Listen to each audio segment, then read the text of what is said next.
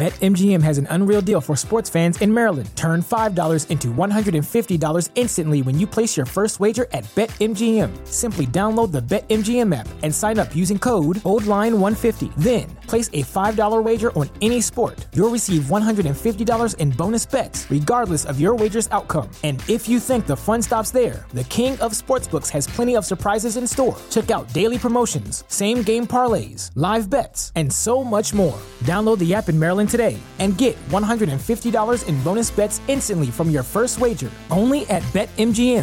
BetMGM and GameSense remind you to play responsibly. See BetMGM.com for terms. 21 plus only. Maryland only. New customer offer. Subject to eligibility requirements. Rewards are non-withdrawable bonus bets that expire in 7 days. From issuance, please play responsibly. For help, visit mdgamblinghelp.org or call 1-800-GAMBLER in partnership with MGM National Harbor. Promotional not available in Washington, D.C. Wilson, you sent the game-winning email at the buzzer, avoiding a 4:55 meeting on everyone's calendar. How did you do it? I got a huge assist from Grammarly, an AI writing partner that helped me make my point. And it works everywhere I write. Summarizing a doc only took one click. When everyone uses Grammarly, everything just makes sense. Go to Grammarly.com/podcast to download it for free. That's Grammarly.com/podcast. Easier said, done. Deuce and more. Deuce and more. Deuce and more. They tell you what they know. Deuce and more. Deuce and more. Deuce and more.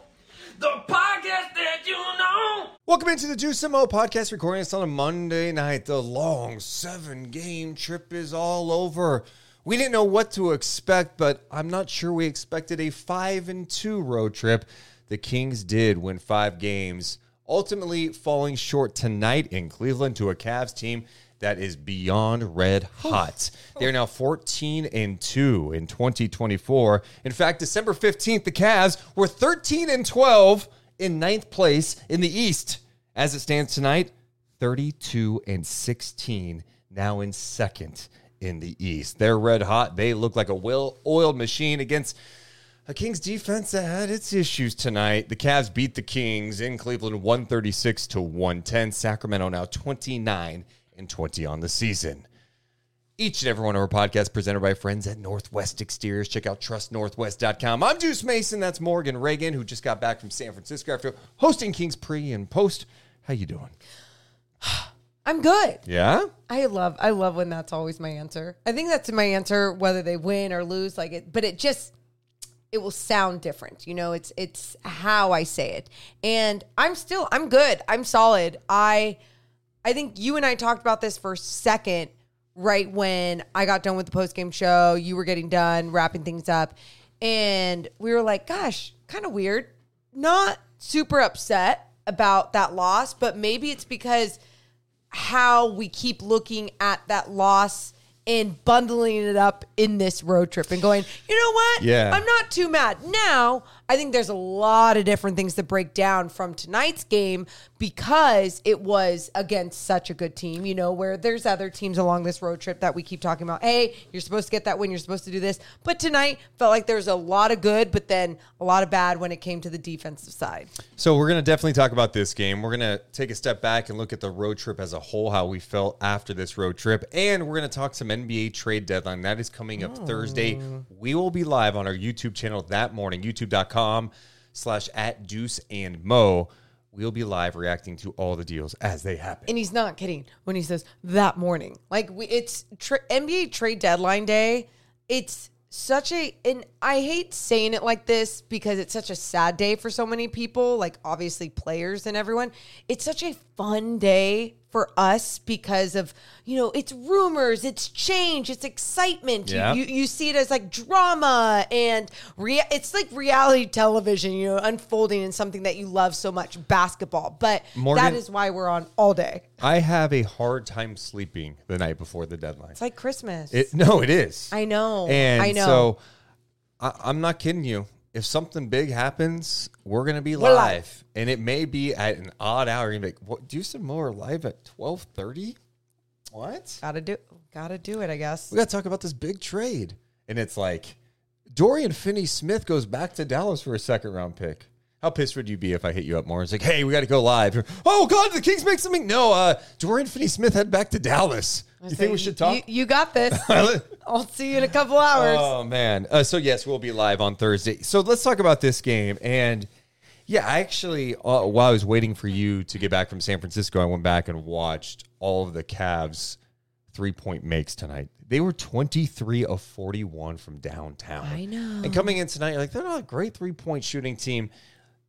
On the whole, you're right. But recently, during this stretch where they've been absolutely red hot, they were one of the better three-point shooting teams. I think in the last 10 games coming into tonight, they were top 5 in three-point makes, just outside the top 10 in three-point percentage.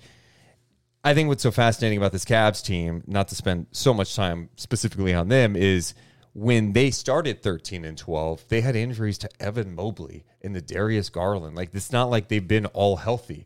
And I think there was some concern that what was it going to look like when those guys got back? That other group had a ton of chemistry. Well, tonight you saw a lot of good. And Garland's not all the way back. He was questionable headed in tonight. Jared Allen questionable headed into tonight's game. They looked awesome tonight. I think first things first, Sacramento to me tonight offensively, it's like they were knocking down shots. I felt like the offense, you're like, all right, you hit 17 of 44 from three tonight. You knocked down the 3-point shot. I think tonight the big difference was you could tell the Cavs were like, this Kings team is on the final game of a 7-game trip. Mm-hmm. We are going to carve them up. We're going to push. The number that jumped out to me most tonight, 31 fast break points. The most that the Kings have allowed this year. The Kings are a pretty good transition defense team, too. They get back, even after mistakes. Well, tonight they had 12 turnovers that turned into 17 points, but pushing. And it just put so much pressure on the Kings defense and collapsed the defense. I felt like Donovan Mitchell, he was knocking down shots early, but I looked at the end of the night. He had 8 fast break points himself. Donovan Mitchell himself had 8 fast break points. For perspective, the Kings as a team had 12. I thought Donovan Mitchell was awesome tonight. Well, I mean, you look at just everything that you're saying right there, first starting with the fast break points and them just really pushing on them. It was just a really smart game plan to do that to the Sacramento Kings, especially where is their transition defense at? Like, what's the pulse on that? I think the effort was a lot better. It was there. It was just like we said, you're coming at the end of a road trip. This is what type of energy you're going to get. And then you look at someone like Donovan Mitchell. He looked absolutely amazing at times, and especially there at the end when he was trying that little shit thing on Kevin Huerter where he throws off the backboard and goes up for the layup. I was like, it was beautiful, dude. We get it. You can do it all. We need to fully describe that moment. Describe it. He was on the perimeter, started out in the perimeter, Kevin Huerter defending. Allen sets like a little brush screen to roll it to the basket. Huerter recovers to get back on the Mitchell. Mitchell gives him a little turn left, came back, throws it off the glass, dunks it home. It was a beautiful fake, gorgeous. But then there was the other moment where you go, okay, he's going to be sharp on his threes at times, and tonight felt like it was one of those times. He was 5 of 11 from beyond the arc. But then, Deuce, the Kings were doing something that they do on star players. When they throw that blitz, especially, they throw it high up on them near the half-court line. They throw it up. Donovan Mitchell, quick, smart, decision-making player. He would quickly get that pass to Jared Allen in the pocket. Boom, go. Jared Allen makes the quick move, a quick decision. Even there was help coming up in time on someone like Allen, and it still wouldn't be enough because it felt like Sabonis was getting pulled out on that double or on that blitz, and then it just seemed like, okay, this is where the Cavs were going to dominate. I mean, that situation. And to rewind for a second, the last time these two teams played, believe it or not, the Kings did beat this team earlier this year, 132-120 in Sacramento. And Keegan was the primary defender on Mitchell that night. And Keegan did a great job. And Donovan Mitchell's a great player. He's going to have off nights too. But Keegan legit played some nice defense. He was 2 of 10 with 5 points when Keegan was on him. Donovan Mitchell in that first game. Yeah. I was like, and tonight he was. They had him on early, but I could tell they were making it a point to run action to get Keegan off of him. And that's like that's the ultimate respect, right? A little bit. But, for the Kings, it's like, all right, you got to make sure the right guys are getting switched on them. So, one, Keegan picks up a couple of early fouls that hurt, but then they were doing everything they could to get him off. Where in that first matchup, I think Donovan Mitchell was like, Keegan Murray? I'll take it. This is an early November game, by the way. They're looking at it. It's November 13th. Donovan Mitchell's like, this guy can't guard me. And then there's more of a sample size out there where it's like, no, this Keegan guy is on Luka a couple weeks earlier on this He's going trip. on everyone's best player. Exactly. Yeah. And so they did everything they could to get him off. And Keegan also fouled him on a 3-point attempt, touch foul, and one.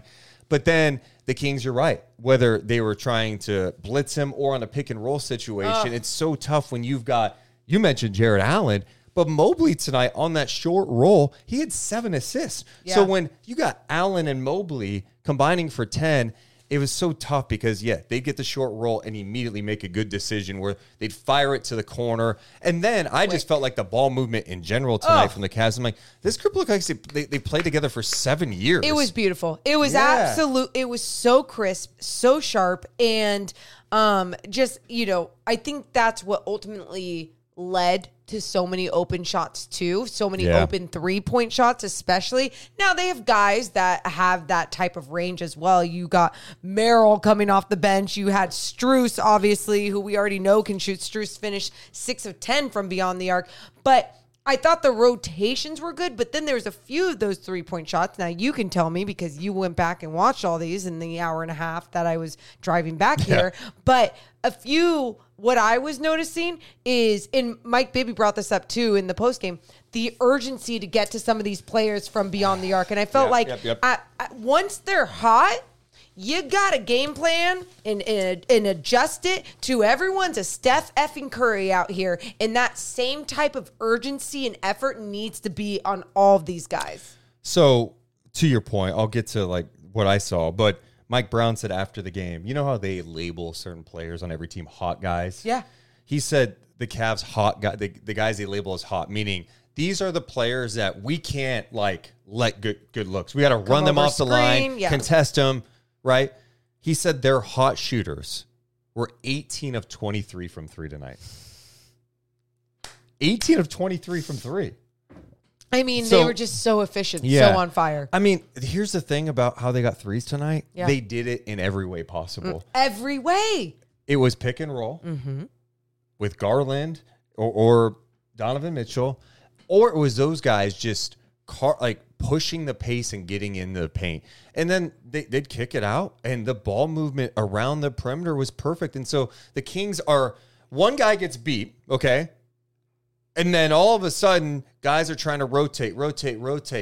You're just a hair late. You're screwed. Well, and I thought the pick and roll defense, they got hurt a lot tonight because, dude, when you have bigs like Allen and Mobley that are threats because they're so long and can finish at the rim, but also can pass, it puts you in a tough spot because now you pull Sabonis away in a pick and roll. If it's like Fox defending a guard, you're pulling those two away from the basket, and you still have to worry about Jared Allen down there. And who's the help? Is it Harrison Barnes? Is it maybe a Trey Lyles? That's tough. I felt like this is what I will say too with the Kings defense. I felt like the effort was there. It was like they wanted to be in the right spot at the right time. They wanted to blitz hard. They wanted to do all the things right.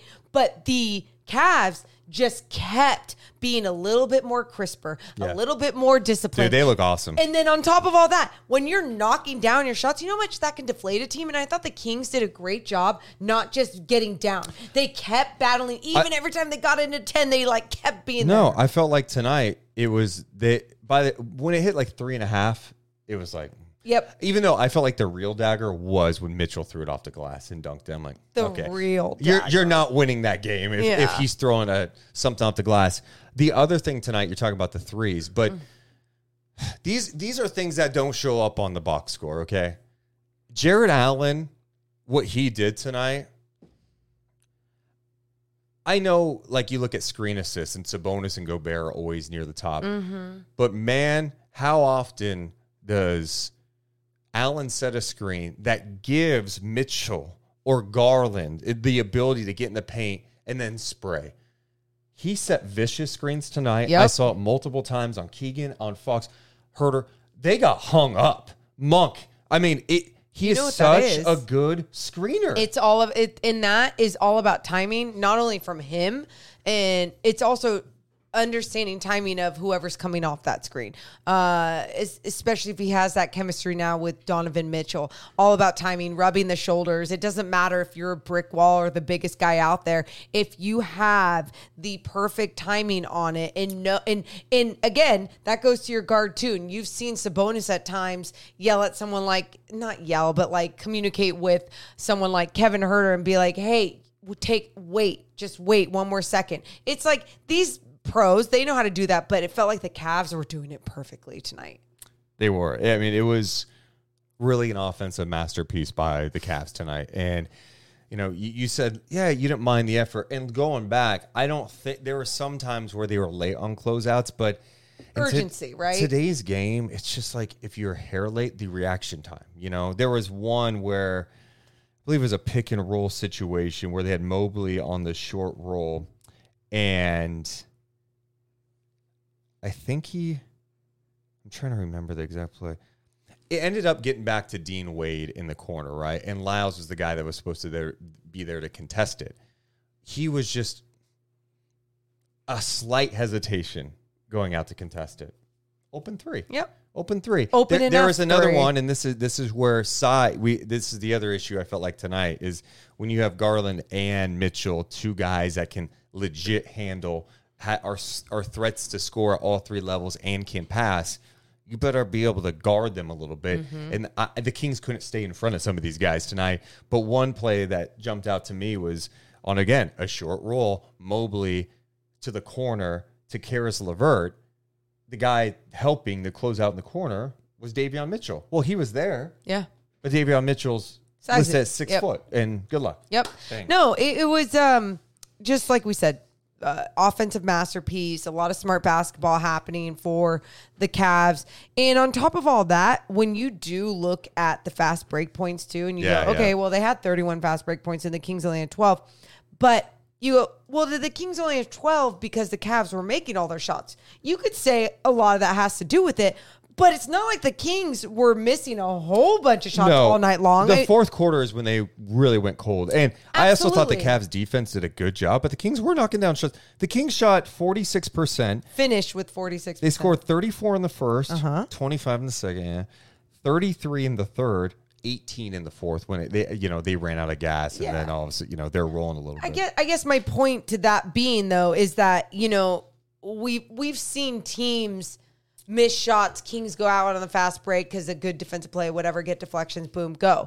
But we've also seen De'Aaron Fox and other Kings players take that ball out so quick after a made guard, layup, go. And I felt like the Cavs kind of took on that game plan, especially in the fast break, to really push on the Kings, knowing that this was their last game in the road trip. Yeah. I'm looking at the final numbers in this one. Sacramento's leading scorer tonight? Harrison Barnes. Yes, it was. 22 points. He was 6 of 10 from 3. Other 3-point numbers tonight because the Kings were 17 of 44. Fox, 3 of 9. Herter, 2 of 5. Murray, 2 of 4 from downtown. Those are kind of the prime numbers. Yeah, I thought the Cavs just looked awesome. And I felt like this was a game where we talk so much all year long about the Kings' limitations as a team, like where they are, just from a roster standpoint. This is where you get exposed most when you have going up against a team with like two bigs that are long. Mobley's such a freak athlete, sure, and then you add in two like guards like Garland and Mitchell. The Kings don't have the personnel to really check those guys. I don't. But you know what? I honestly, I think I felt after this game, and I just.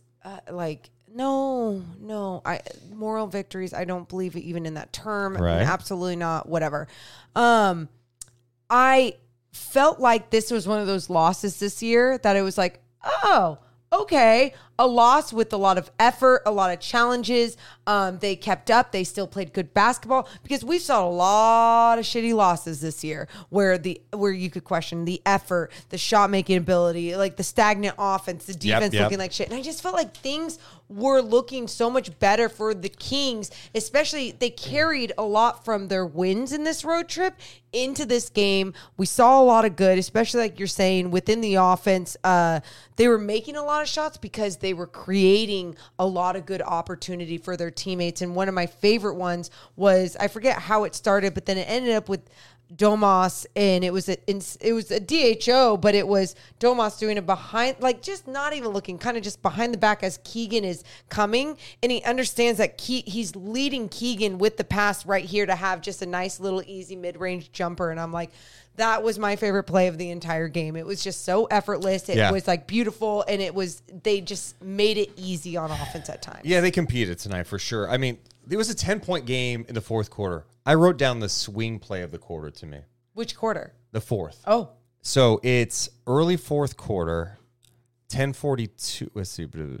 I wrote down the swing play and then I look at it wrong. I'm just trying to make sure I got this right now. God damn it. Yeah. Okay, I got it. This whole timeout thing threw me off for a second. Okay, so Fox makes a jumper to make it 106.96, okay? Timeout Cavs, okay?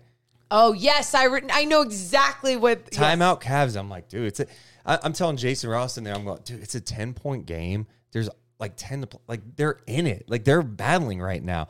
Out of the timeout, Garland turns it over. Fox misses a 3. Then Mobley layup. Yeah. Okay, tough. Then Fox comes down, misses a layup.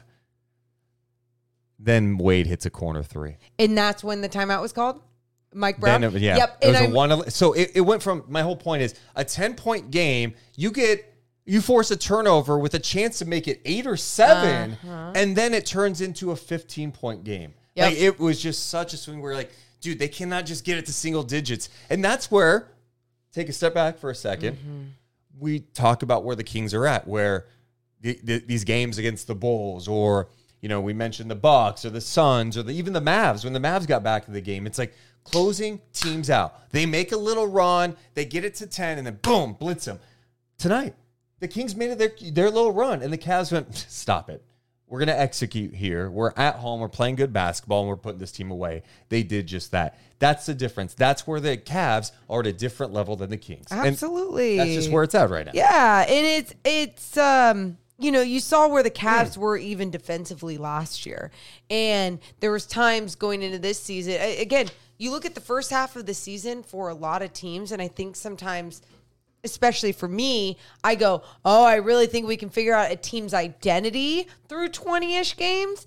And with the Kings, I was like, I have no effing clue what the shit they are. You know, like, that was confusing. But I felt like that happened with a lot of teams so far this season, where you're really seeing different type of play from different type of teams. It feels like the Cavs are looking a lot more like they were last year. Also with that helps when you play in the defense. East. And it helps. I mean, sure. But sorry to cut you off. You're right. The defense has been really good. That's my point, though. And someone like Max Strus, dude. Max Strus killed me tonight, man. Well, yeah, he was shooting the shit out. No, the shooting was great. Strus had 22 points, 5 rebounds, 2 assists, 2 steals. Sabonis gets a rebound, stripped by Strus. Oh, yeah. Who else? De'Aaron was stripped one time, but who is that by? I don't know. But so Strus gets Sabonis once, and then Sabonis gets a rebound. Strus is patrolling right there. I'm yelling at the TV like, Sabonis! That's what the bench needed to do. What were you yelling again? Sabonis! Because I'm like, he's coming. And what do you know? Ripped it away. Yeah. And then it leads to a 3 that Sabonis doesn't contest because he's bitching at the ref. And I'm like, all right, so he's either bitching at the ref or at the bench. What? It was one of those frustrated Sabonis minutes where he didn't even go out to contest the 3. He went to like touch Allen to make sure he'd get the rebound. And it was an open 3, bang. But Strus, those little hustle plays right there where he just took that, a rebound, a defensive rebound. He takes it away and they score 5 total points off of that. That's a huge sequence. Yeah. No, I mean, and yeah, there was little things like that throughout this game. And it's so funny that you're even saying that you were yelling at the TV, and sometimes it's like, sometimes teammates could help and, you know, make sure that they're communicating with one another and trying to really get each other into it when someone maybe gets out of it. But yeah, either way, it happens with those type of effort players. It can happen once. Oh. Can't happen twice. When it happens twice, help him out. You know, it's just the same thing with like When you the say help him out, who are you saying help him out? Like the bench. Yeah.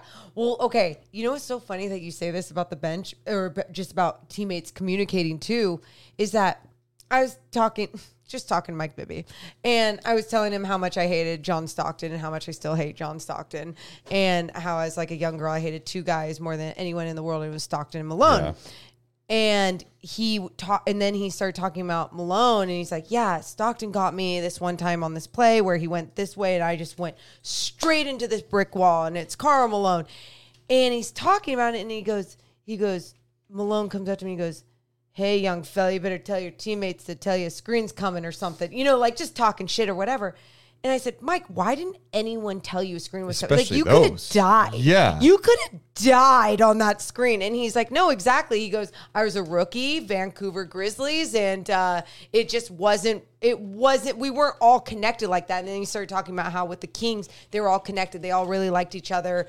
Everyone was talking. So it is one of those things that those little moments really do matter and then it ends up becoming a swing play. It's like what I always say, Morgan. You make fun of me for this, like you did on TV the other day. The little things are the big things. Oh, I thought you were going to say, they all add up. You don't accept in defeat what you would accept in victory? Did I say it right? No, you did. I have said this once the last 2 games we've done together. I've said it no less than 32 times this year on the podcast. 62, but go on. You don't accept in victory, right? Oh, that makes sense. What you wouldn't accept in defeat. What you wouldn't accept in defeat. My bad. I'll get your quote right the next time. And by the way, it's not even your quote. Who the hell said it? At this and you're point, not even crediting that Can person. I be honest? At this point, I think it's me. No, because you could say something over and over again. It doesn't just become your quote. Okay. Like, take something from someone in history and then not give them any credit. Like, what the hell? You know, my fear is I'm going to look at it and it's going to be like... Some awful It's going to be human. like Adolf Hitler. You know, and you're like, no! You know? Oh, fingers crossed. Dear God, dear God, dear God, please. Please don't be any bad. I don't know Please where don't be I bad. originally saw that quote. Dick Bennett? Oh, dear God, Oh, Dick no. Bennett, Oh, please no. don't This be a doesn't weird sound good. racist weirdo. Dick Bennett, who is a coach Okay. who coached last at Washington State. He was a college coach. I'm sorry, I don't know him. He coached at Wisconsin. Did he really come up with that quote? Because if he did, that's a great quote. Don't accept in victory what you wouldn't accept in defeat. I think it's him. Yeah. Top 11 quotes by Dick Bennett. The exact quote was, we cannot accept in victory what we would not accept in defeat. Beautiful. That's a great. Dick Bennett, He also said toughness is a skill and can be practiced and improved like all other skills. Oh. Hard disagree. Oh. Hesitate in your beat. He has too many quotes. Like he's forcing them. Coaches don't want excuses. They want results. Jeez, relax. Just get better every day. Oh, some of these aren't just him. There's other ones involved now. Buy in or buy a ticket. John Wooden. It's what you learn after you know it all that counts. Whoa, man. Whoa. Anyway. All right. Thanks, Dick. Yeah. What else do we need to Wiener. talk about? Trying to think of what else I wrote down from this game. Keegan Murray tonight. I went back and watched the Cavs 3-pointers. I didn't go back and watch the entire game, obviously, but I'm eager to see what the hell happened with Keegan Murray in the second half. Because, Morgan, Keegan Murray came out and he was aggressive. He had 10 points when he picked up his second foul of the 2:48 mark at the 2:48 mark of the first quarter. He had 10 points. He finished with 10 points. And you're going, oh, did he just miss a whole bunch of shots? Well, at the half, he had 10 points on 4 of 8 shooting, 2 of 3 from downtown. He finished with 10 points, 4 of 9 shooting, 2 of 4 from downtown. Keegan Murray got one more shot attempt the rest of the game. Yeah, after the half. Not good. And I think, again, without going back and watching all of it, there has to be a concerted effort to like make sure he's involved, whether it's challenging him to be more aggressive or the coaching staff. And part of it too is, well, Malik's out there taking a ton of shots. Harrison is being more aggressive right now. He took 15 shots tonight. Fox took 20.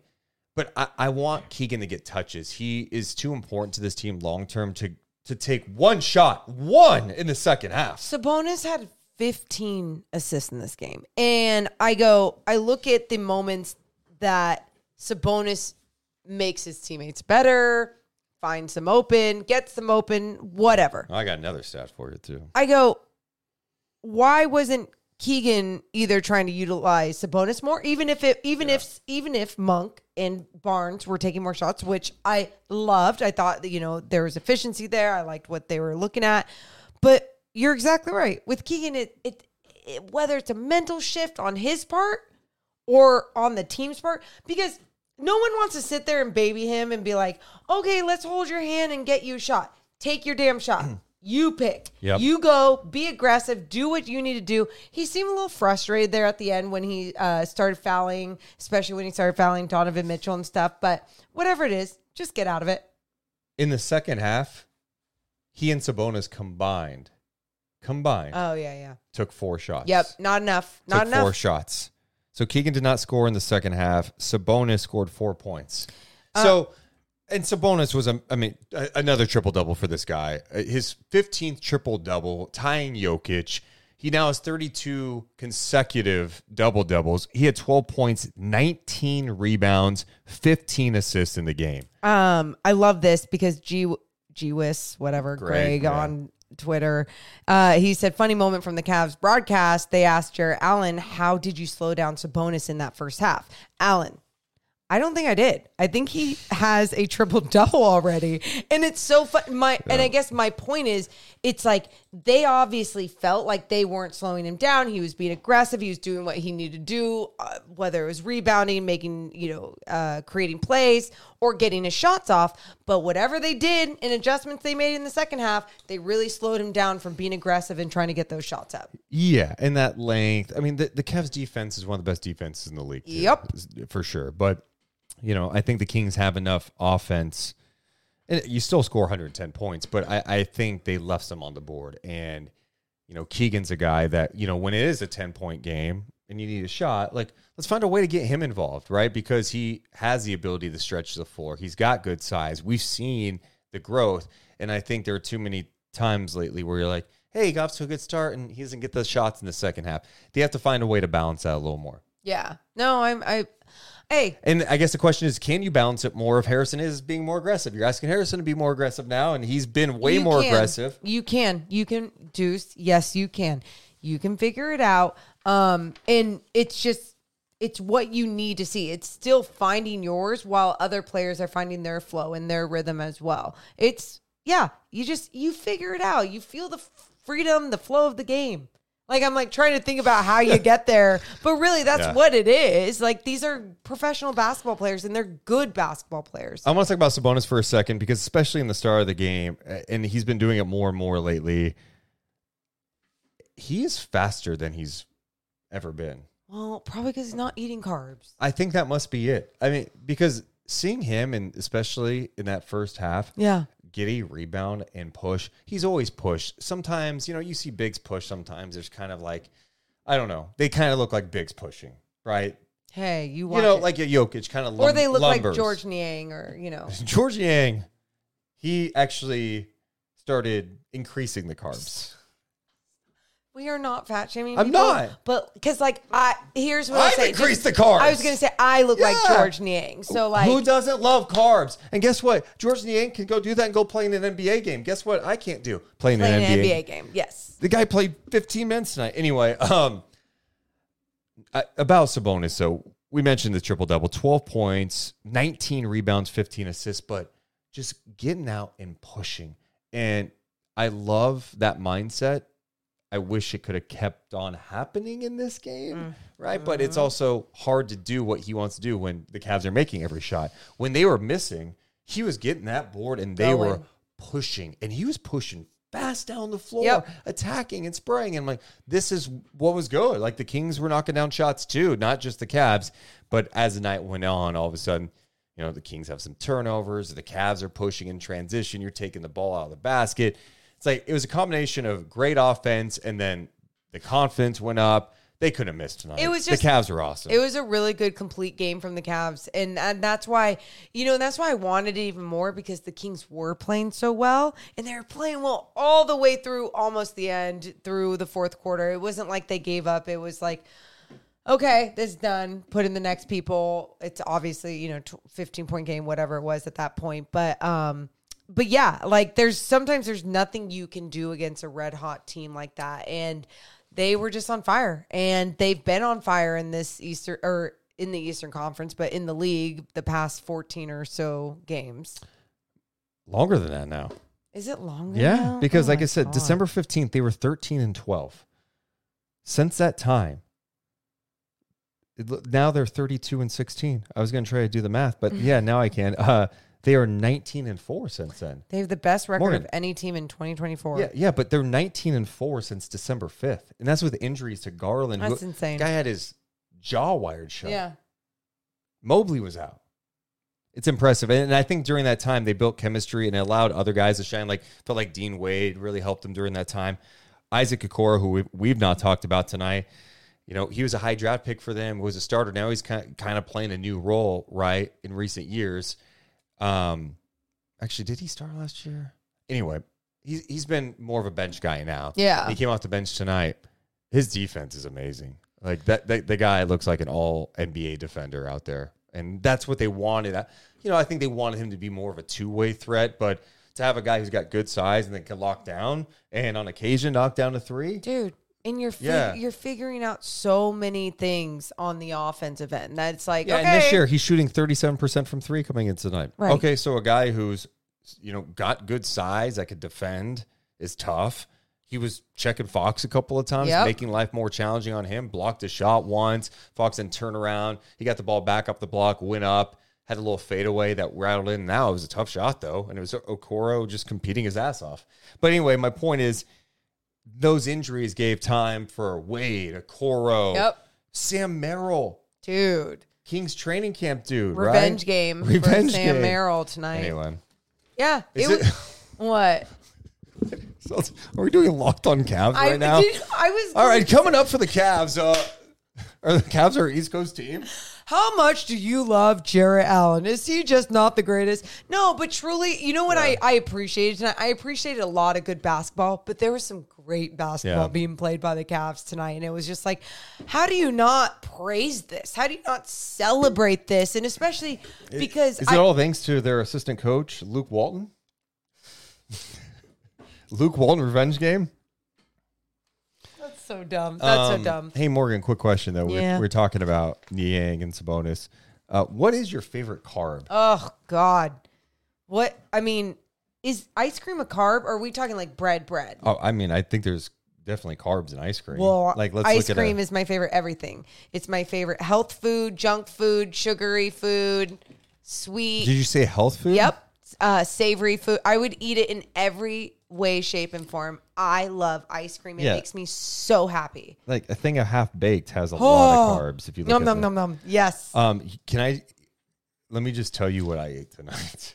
So tonight I treated J. Ross, Henry, and Kyle. I'm like, hey, I got dinner tonight, guys. Do you want us to praise you? Why are you putting this out here? Because I went carb loading to the max. I just want to know. You talk about carbs. This is where I'm at, where I need to get my shit together. It's called accountability. This What is not did a you do? brag. I had a double-double. So it has 3 pieces of bun in there, right? No, just 2 patties. Okay. A double-double, a cheeseburger, animal-style fries, and a small Neapolitan shake. You know what's really funny? You know what? You guys want to know what Deuce said to me the other day when we were driving back from San Francisco after doing post game with NBC? He goes, I'm going to the gym tomorrow, dude. He goes, God, this week there's so much going on. Like it's going to be really hard getting. I just got to eat well. I'm just going to eat well this week. And I was like, do you, bro? Do you? Like, and he's like, I'm going to eat well because I won't have a lot of time to like figure out time to go to the gym. Do you eat well? So instead you do the complete opposite. Yeah, just for fun. I'm going to get back. I'm going to the gym tomorrow, I think. You make, like, even that makes me want to go eat a carrot. Like, that is how bad. I think there's certain, and here's the problem with me in life. And we'll talk about the road trip, and I get a player of the game. Yeah, first tell me the problem. I just grew up around so much junk food that when I do have the opportunity to have some, I don't really have some in the house because I can't control it. But if I'm going to go eat In-N-Out, I'm going to eat In-N-Out. That's an eating disorder. That's binge eating, dude. Okay. No, it is. Like, so many people. Make a funny thing into something serious. All right, cool. But I love Taco Bell. I love In-N-Out. Those are like the two for me. In-N-Out, Taco Bell. I'm all about those. Let's go. Yeah. Let's go. I've been thinking about it a lot this season, how, like, it's not good. Your girl is not good. Get back in the gym, man.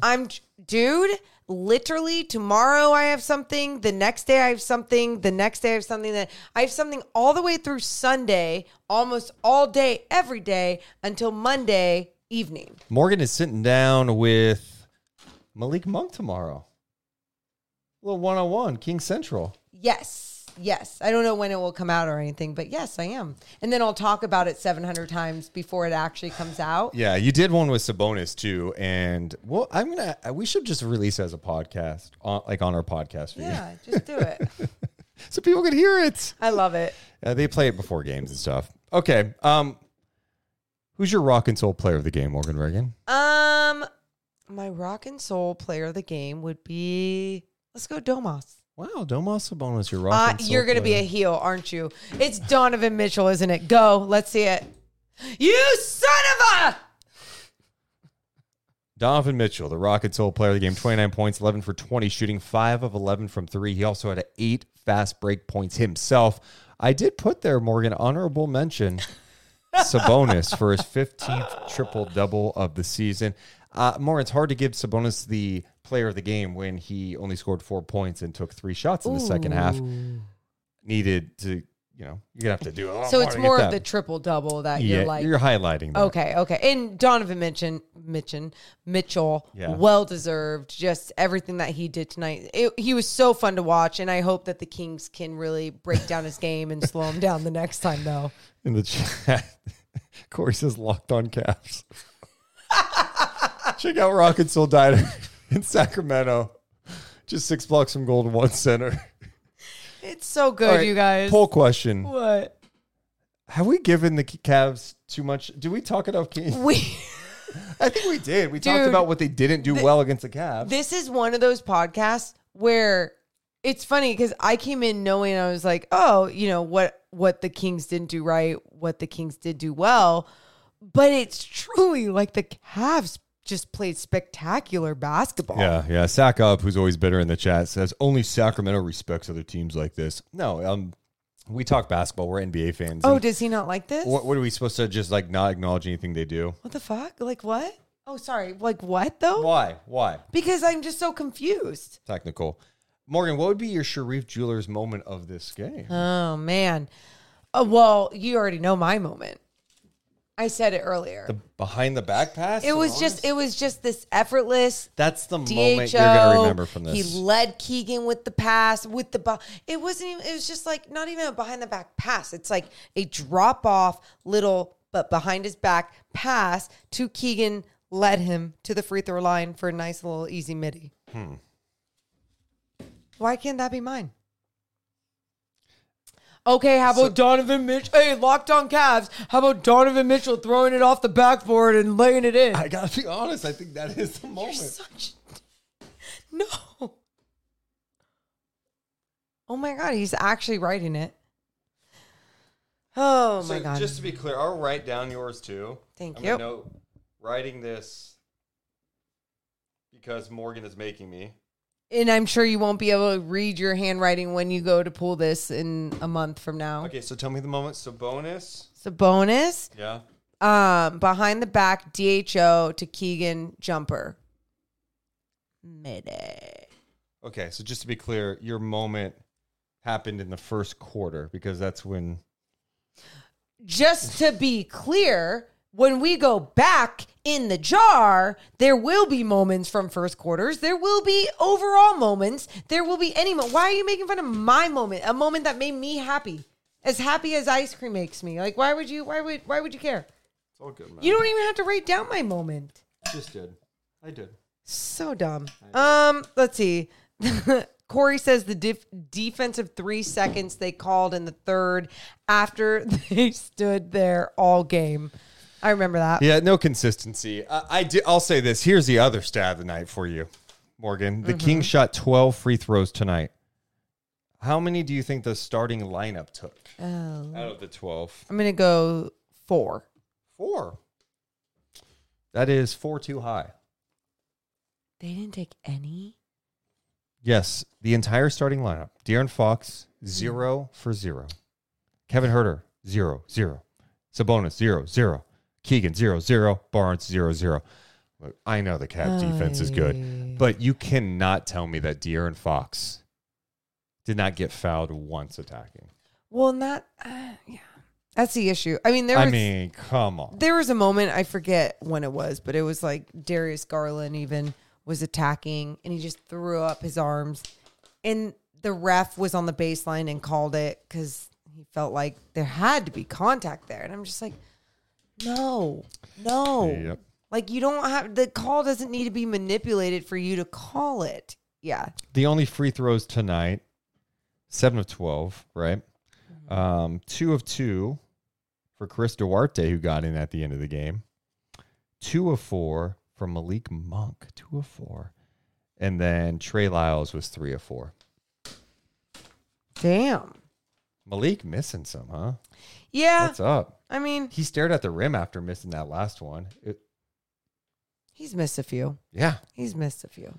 We've got more of the podcast coming up, including our big picture thoughts on this 5-2 road trip. And we got to talk some NBA trade deadline. But tonight's podcast presented by our friends over at Northwest Exteriors. Morgan. They're so great. They're so great. And you should go get a free quote today. Why? Because it's cold outside. And you know that windstorm that was just outside with like 80-mile-per-hour winds? Well, guess what? This podcast room? There was wind?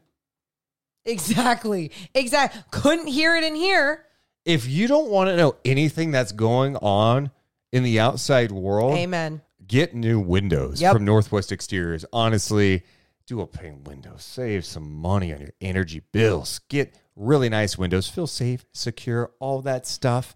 It's a no-brainer. And for this podcast studio, it's helped a bit with soundproofing as well.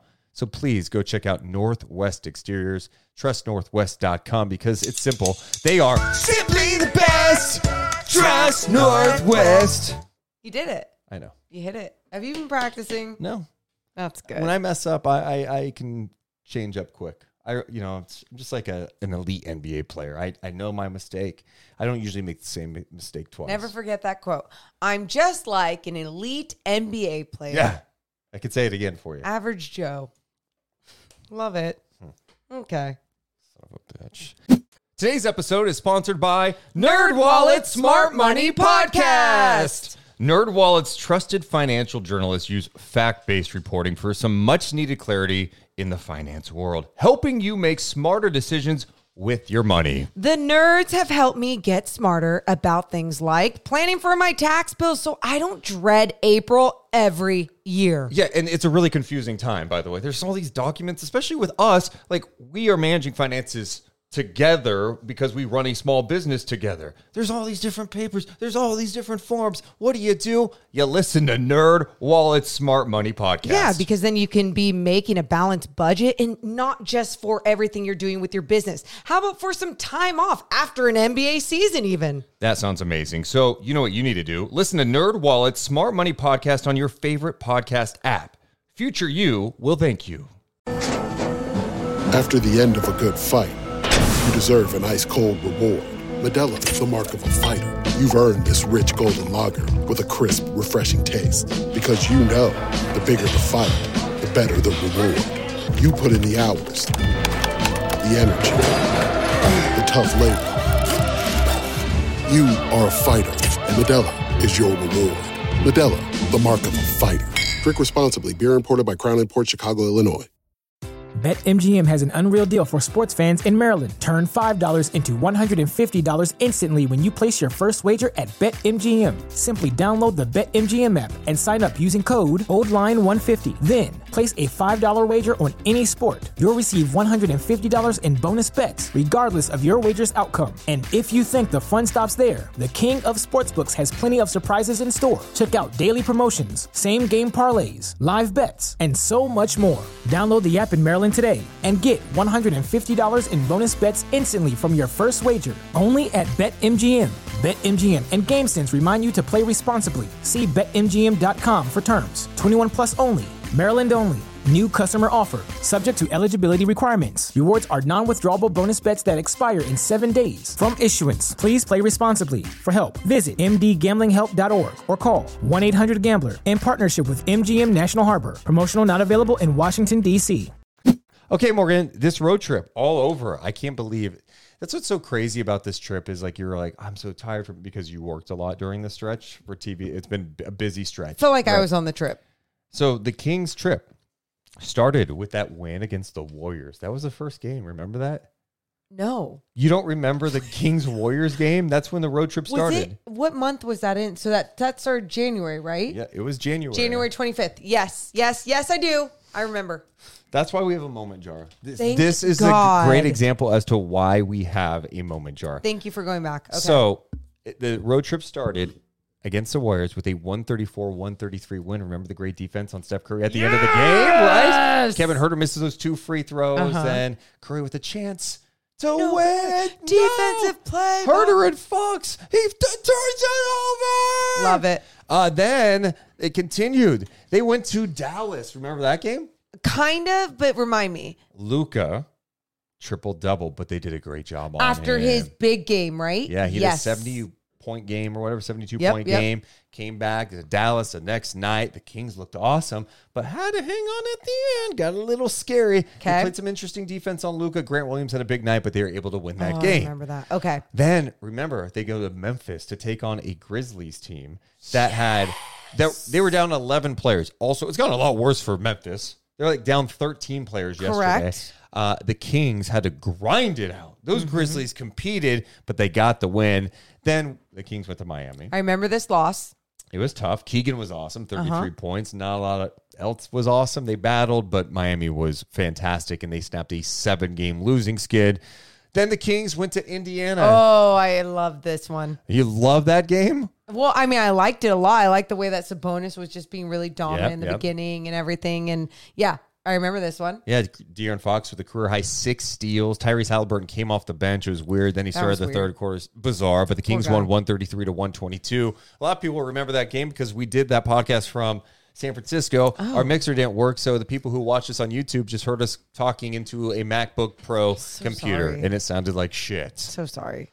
Then the Kings went to Chicago, got that win, and then ended here. So, as a whole, if I would have told you before the trip, Oh, I love this game. if I would have told you the Kings would be on the road for nearly 2 weeks and play the Warriors, the Mavs, the Grizzlies, the Heat, Pacers, Chicago, and Cleveland, and I said, hey, man, they're going to be 5-2. Yeah. Would you go, sign me up? Yeah, I'd be like, Deuce, you're doing your whole cocky thing. You're being weird and way too aggressive with your prediction. That's what I would have So said. you're taking overall thumbs up on this trip.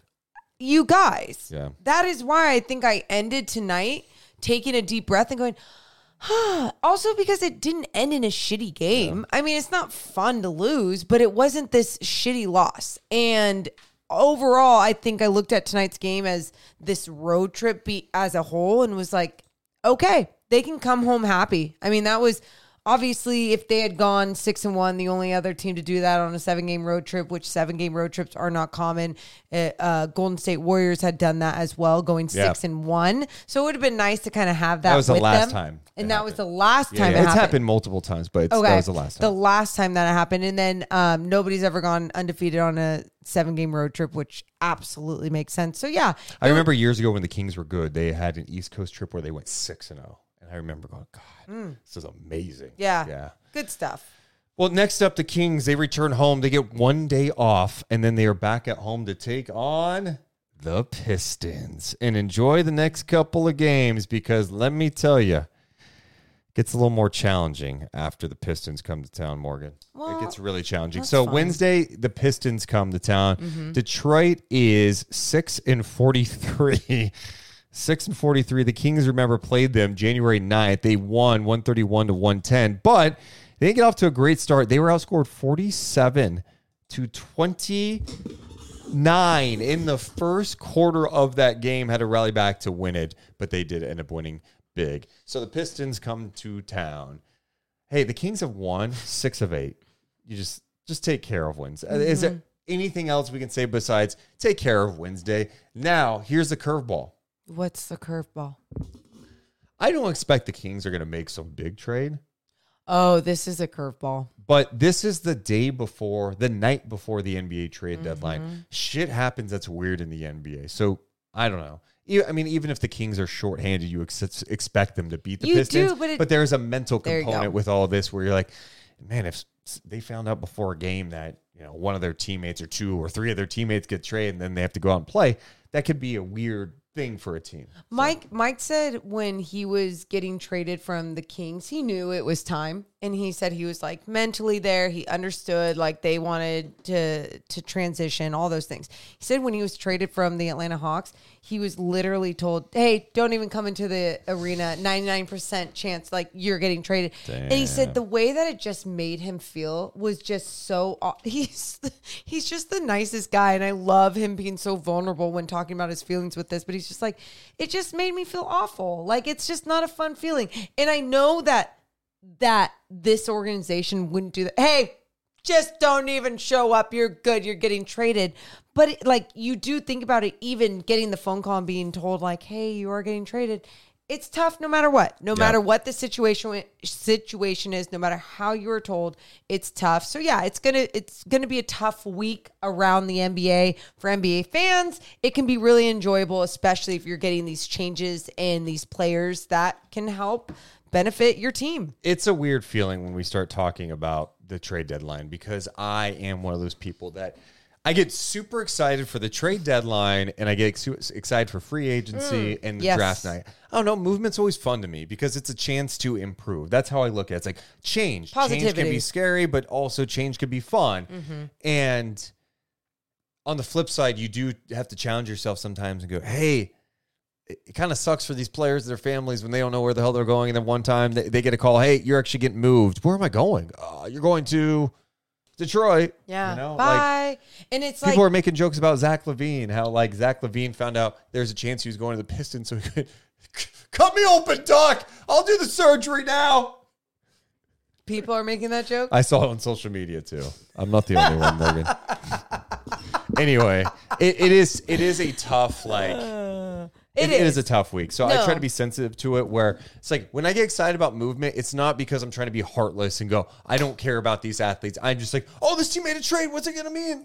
I'm not thinking about how's it impact No. little Johnny and his school situation. By the way, we can think about little Johnny and the school situation after. We can. Deal. Because at the same time, it's just like anything in life. It's consuming reality television. It's fun. Sure. And sometimes it's at the expense of a lot of people getting hurt and cheated on and all the scandal and all those things. So yes, it's like, it's there. Morgan, I do want to go over this. So we mentioned the Pistons coming up, right? Mm-hmm. And this is why this road trip being 5-2 was so important, because now you're 9 games above 500. You built a little bit of a cushion, right? There's some separation. You still need to win games, right? There's a lot of season to go, but you got Detroit. Get back to 10 games over 500, because after that, Friday, after the trade deadline, the Denver Nuggets are in town. Okay. The Denver Nuggets, okay? Then, hey, that was fun being back at home. Let's go hit the road again. Dude. They play Super Bowl Sunday at noon against Oklahoma City. One note on that, we will be doing a chat after that game. And we will be on NBC Sports California. So tune into that and into Night Chat. It does make you wonder if we should just do Night Chat after we get back. No. Okay. Why? We're going to do, after that game, before the Super Bowl starts, sorry, Niner fan, whatever, you may skip that. I don't care. We are doing it. There's coverage of the Niners for Yeah, 10 hours that day. We're Just doing a tune day into chat. us. We're doing Yeah. a day chat after the game. So anyway, so Detroit, Denver, then they go at OKC, Morgan, at Phoenix, at Denver, and then it's a break. Yeah, no big. You have Denver twice, OKC, and Phoenix before the All-Star break. Just hearing that makes me want to book a massage quick for this break. So that's a tough schedule, and you go, okay, that's why you win Detroit. And the goal, the Deuce Mason goal is different than the team goal, I'm sure. Okay. The Deuce Mason goal would be get 2 of those 4 games between Denver twice, Phoenix, and OKC. Can you get 2? Pick the 2. Love it. I'll take one in Friday at home against Denver, and I would take a revenge against Phoenix on TNT. A revenge against Phoenix. Yeah, because of what happened there last time. Mm-hmm. They're playing better. OKC, they're beatable. Kings have beat them twice this year. Well, haven't the Kings beat the Nuggets? They did, but, Jamal Murray didn't play in that game That's either. true. Okay. So Okay. Nah, that was early on. that's a tough one. And then after the break, if you want, can we go there for a quick second after the break? Okay, so we mentioned before the break. After the break, you start with the Spurs. Then you go at the Clippers, home for Miami, at Denver, at Minnesota. Hey, League, you know how we bitched about playing Golden State 3 times in the first month? Please tell me why the Sacramento Kings are playing the Denver Nuggets 3 times between February 9th and February 28th. Well, just get good quick. Horse shit schedule. Either way, it is what it is. It is what it is. I mean, look, you could talk about when they play the Clipper. I mean, I get what you're saying. I guess my point is there are so many good teams in this league, and this Kings team wants to prove that they can be one of those good teams. Prove it. Doesn't matter what the schedule, just prove it. Yeah. Think about how many, you talk about horseshit schedule. They played so many teams on this road trip on the second night of their back-to-back. That's fair. You're welcome. That's fair. That's very fair. All right, let's talk some NBA trade deadline. The deadline is coming up on Thursday. The Kings were involved in a little rumor today. Oh, yes. Apparently, Hoops Hype is reporting that DeLon Wright, who played for the Kings a couple of years ago, has drawn trade interest from the Celtics, Kings, and T-Wolves. The Nuggets were also mentioned recently by Mark Stein. Wright is expected to command second-round draft pick compensation in trade talks. I think we all kind of remember DeLon Wright. I'm sure there's some Kings fans who are like, who? Because they weren't really paying attention to the team at that point. DeLon Wright, by the way, is in the final year of a deal. He's getting paid $8.1 million. His role has been kind of all over the place with the Washington Wizards, who are a bad team. He's a vet, 31 years old, decent size. He's a kind of a combo guard, plays good defense, 6'5". That's the type of move I actually really like. I mean, we already know what DeLon Wright's about. Decent shooter, long, can defend. He'd be a good guy to have on your team. I think there's going to be so many people out there going, wait, that doesn't move the needle. But here's the needle. Here it is. There are so many, from what we're hearing, there are so many buyers out there going into this trade deadline. So there's going to be a lot of teams looking to make their team better and do what they need to do. And then if you look at what the Kings do have and what they can get and what needle you're trying to move, because even if you were to make a big splash move, you think you're beating the Clippers this year right now as they are healthy in the way that they are playing in this Western Conference. Get out of town. And I guess I shouldn't act so negative on that. But I guess my point is be patient with this thought process, making those tweaks and making the right tweaks to making your roster better. I just don't know that the big names are getting moved. And I think we've seen the big names get moved already, probably. Pascal Siakam, OG Anunoby. Yep. And your point, what you just said, is so true. It does seem like there's more buyers than sellers. And you're seeing some of these rumors. There was a rumor today, and again, this time of year, it's just because it's out there doesn't mean it's fact, right? It doesn't mean it's absolutely true. But there was a rumor that the Bulls, I think Woj said this on his podcast, that the Bulls are looking for OG Anunoby compensation for Alex Caruso. It's like, well, Alex Caruso makes like $9 million. You're not getting that type of compensation. Like, so if teams are going to have to pay up like 3 first-round picks or something for Alex Caruso, what are we talking about here? Like, why would you even do that? There's names I like out there. Like, for me personally, Alex Caruso, interesting name. I think that's a name that every team that's trying to contend right now or trying to make a little bit of a push here is going to go for. It's going to get. And the other angle on this whole thing that I think changes things, we talk about more buyers and sellers. You go, why is that now? The play-in has changed everything. Think about right now in the Western Conference, all these teams behind the Kings. Dallas is at the 8th spot right now. Dallas is trying to get better. There was a rumor today that they might be looking at a Grant Williams for Bobby Portis swap, maybe with Milwaukee. Again, rumor. Dallas. The Lakers, they're what, like 10th or whatever in the West, wherever, I need to just look at the range. Look it up. I thought I had it. Looking at the standings right now. I'm just my point. So LA, they are 9th right now in the West. They're trying to make a move to get better, whether that's someone like Bruce Brown. Golden State is 22-25. They're looking to make a move to get into the mix. Well, if this was not a play-in situation, do some of these teams have that same motivation? I just think there are a lot of teams that are looking to get better. I think there are plenty of teams in the West. You've even heard Minnesota. Could OKC do anything with those picks? Maybe that they try to do something to help them win this year. Is Denver looking for a slight move? They've been connected with DeLon Wright. Could Phoenix? They've been tied to Miles Bridges. It seems like every team in the West wants to make a move. So that's what makes it complicated too. Every team in the West is understanding the windows of some of these veteran players. Steph Curry, LeBron James, you got the whole Clippers squad going on with those guys being healthy. I get it. I completely get it. And that's why whenever we talk about, the West being stacked, it's stacked. But also, these are teams that have something else to give up for their small windows of success. And now what I will say this compared to the Kings, it feels like from not only what we've been saying about someone like Keegan Murray and the future of the Sacramento Kings, but national people that watch the game all the time, like Zach Lowe, are saying about someone like Keegan Murray, is that is part of their future in their prediction of what can be part of their big 3 or whatever it may be. So not trying to make a trade out of fear or just a quick instant reaction because you're trying to do something this year is very important. Kind of taking a page out of the playbook of the Denver Nuggets, for example, and the way that they continued on their journey to get to a championship.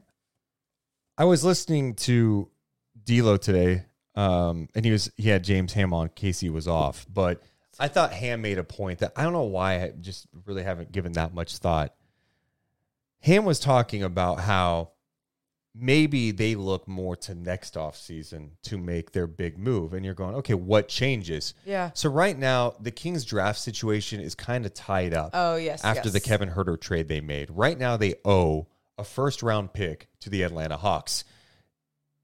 It could convey this year. In all likelihood, it will. If the Kings make the playoffs, their first-round pick in 2024 goes to the Atlanta Hawks. What complicates it is there's all these protections on it. So it's top 14 protected this year. Okay. It's top 12 protected next year, like if it didn't convey. So you can't trade any picks. So it limits you on what picks you could trade. The Kings could not technically trade a pick for like years to come right now. But once that's conveyed, it allows them to trade the 25, 26, 27, 28. It allows them to do more, trade more picks, have pick swaps to go after a big target. Sure. In the offseason that could be available. For me, after listening to Zach Lowe, like you said, and Bobby Marks kind of break things down, yes, I think Sacramento's best move is, can you make a move on the fringes? I don't know that there's a big move out there. People want to mention something like Jeremy Grant. I'm a big Jeremy Grant fan. I don't think he's available. So I crossed him out. I think the Blazers are trying to keep him. So you cross him off the list. You think about other people. Like, to me, it's probably more in the realm of Matisse Thybulle. Matisse Thybulle seems gettable. He does. But I mean, PJ Washington. The Kings need some length. They need some guys that can contest a shot, who have some more size out there, have some switchability. You know, whenever we talk about what we think, though, teams are willing to, like, I don't know what the Blazers, what their goal is going forward, right? Like, I don't feel like I have a pulse on that. I haven't read anything about the Blazers and what their pulse is on their vibe of their future and what they are trying to do. Because I heard at one point that someone was talking about Simons, you know, like in saying, hey, maybe it's someone like Simons. So then, because Scoot is more of their but that's point not guard something they're doing at the deadline. But I guess, that's what I heard someone talking about. And that is my point. I keep hearing this, a whole bunch of mixed things, when really I feel like I'm hearing just a whole bunch of opinions and no one actually having a pulse or a feel. Because sure, I would love Thibault. I haven't heard anything about Thibault being really, truly on the team. I've heard just as much as Simons. In all fairness, like with Kings rumors, we don't hear a lot of names. But it's not even about Kings. I'm even thinking about NBA and names that I've really heard about. So yeah, I hope more names come out, because then that gives you more of a pulse and a feel of being like, where to go. Some of the names, like PJ Washington with Charlotte, look, he's not going to solve all your issues, but 7'2.5" wingspan. He is long. He could score a little bit. He could defend a little bit. Solid, right? Kuzma's a name I go back and forth on for sure. That would be a little more costly, and it seems like the Wizards are asking way too much for him. It's like, okay, well, no thanks. Bruce Brown seems like he's going to be on the move. Sounds like the Lakers are really in on him. Smart but of them. Bruce Brown would be great for the Kings. We talked about him too. Yes. So I don't know. I expect that the Kings make a move or two. I don't think it's going to be one of those that go, oh my God, but it's a move that I think can help them. And someone in our Discord, Nesto, who's like super trade thirsty. He loves trades. Okay. It's great. It's also borderline annoying. Oh. Like, very like sets expectations of no. Well, they'll make a trade by the time they get back from this road trip. I'm like, well, most trades don't happen until the deadline. Anyway, Sure. It's all in good fun. He's funny. He's been around for a long time. But anyway, the point I was trying to get with him, he was like, you can't waste Fox and Sabonis' prime years. And I went, waste?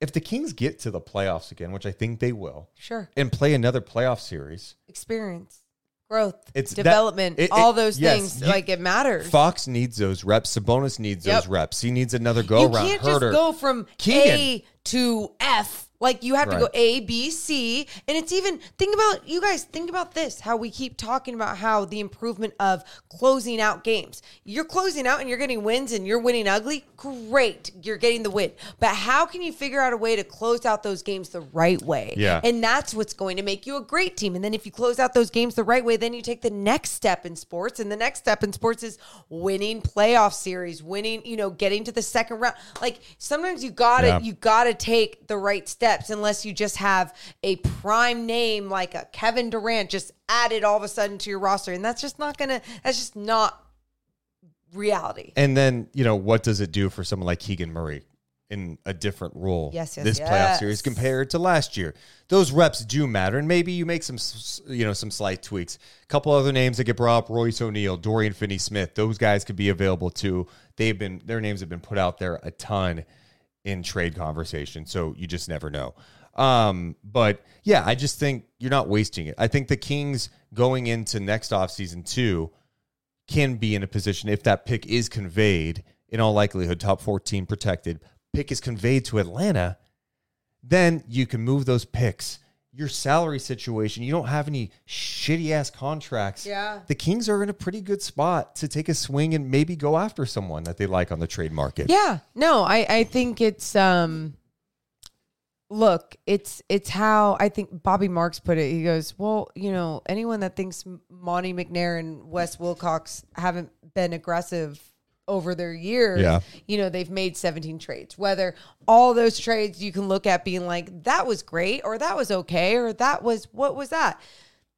They've been active, and you're just hoping that activity can continue, and in which way. Just hoping it's just not those small little like, well, what does that even do? Does it do anything? Where someone like DeLon Wright, I just go, Okay, I get it. I get it for what they're trying to accomplish on the defensive end. I get it for it just being a tweak and something that might make sense at this time that they're at. Well, we'll be live, of course, Thursday. We're going to be live Wednesday after the Kings and Pistons game, and we will go live if any big trade happens. Obviously, if the Kings make a trade, we're going to go live to talk about it. Make sure you go to our YouTube page. I actually dropped a link in the YouTube chat tonight with a link to our NBA trade deadline watch party show. I'm encouraging people to go there, hit the thumbs up on it now, comment to make your trade predictions. I like it. Because it just helps more and more people see it come NBA trade deadline day. So go ahead and do that and check it out. If you're watching live or later on, go to youtube.com/@DeuceandMo. Final thoughts, Mo? Final thoughts. Final thoughts. This is a wild week ahead, personally, professionally, and basketball-y. So I'm super excited. That's it? Okay, cool. Yeah. That's a real quick final thought. It's just short and... I liked it. You don't accept in victory what you would accept in defeat. Nope. You accept what... Try it again. It's honestly to the point. Never accept in victory what you wouldn't accept in defeat. Pretty much it. Copy. Yeah, pretty much it. Thank you. Final thought. You take a 5-2 trip. 5-2 trip. 5-2 trip. Kings come back home. You're 9 games above 500. Cool. Buckle up. Should be a fun week. Let's just enjoy the ride. Enjoy this journey. Things can change fast. Hell, ask the Cleveland Cavaliers, who are 13-12 December 15th in the 9th seed. They are in the 2nd spot in the East. You can get hot. Let's get hot. Appreciate you guys so much. Drop some comments below. Hit the thumbs up. We love you, but we gots to go. You all have a wonderful rest of your night. Thanks for being here. See ya. Deuce and Mo, Deuce and Mo, Deuce and Mo. They tell you what they know. Deuce and Mo, Deuce and Mo, Deuce and Mo. The podcast that you know. Deuce and Mo. After the end of a good fight, you deserve an ice-cold reward. Modelo is the mark of a fighter. You've earned this rich golden lager with a crisp, refreshing taste. Because you know, the bigger the fight, the better the reward. You put in the hours, the energy, the tough labor. You are a fighter, and Modelo is your reward. Modelo, the mark of a fighter. Drink responsibly. Beer imported by Crown Imports, Chicago, Illinois.